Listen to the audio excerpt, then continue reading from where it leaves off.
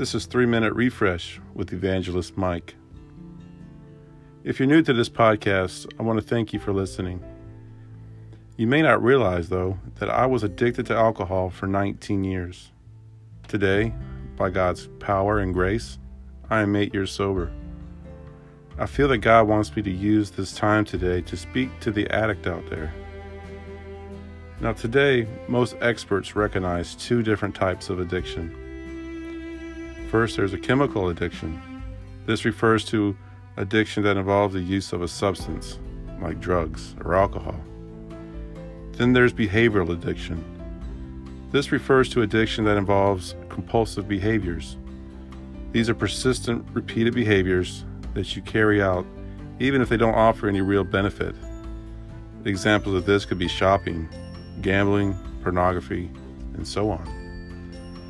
Now take it from me, being caught up in addiction is not fun. I've heard it said that addiction is hard work, and I totally agree. I will constantly try to hide my addiction from my wife and my kids. The sad part is, they always knew what I was up to. Which brings me to this point. When you are in the center of addiction, you are not just hurting yourself. You are hurting the people closest to you, the ones that love you.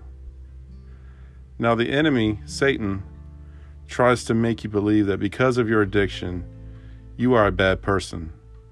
He tries to overwhelm you with shame and guilt. To that I say, stop believing the lies. You are not a bad person. Listen closely.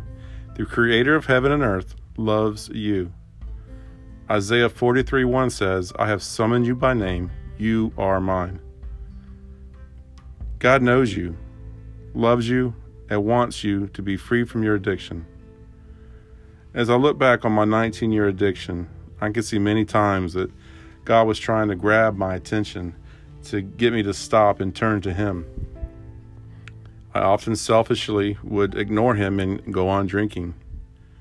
It finally took God bringing me to a rock bottom point in my life where my wife was ready to leave and take the kids with her.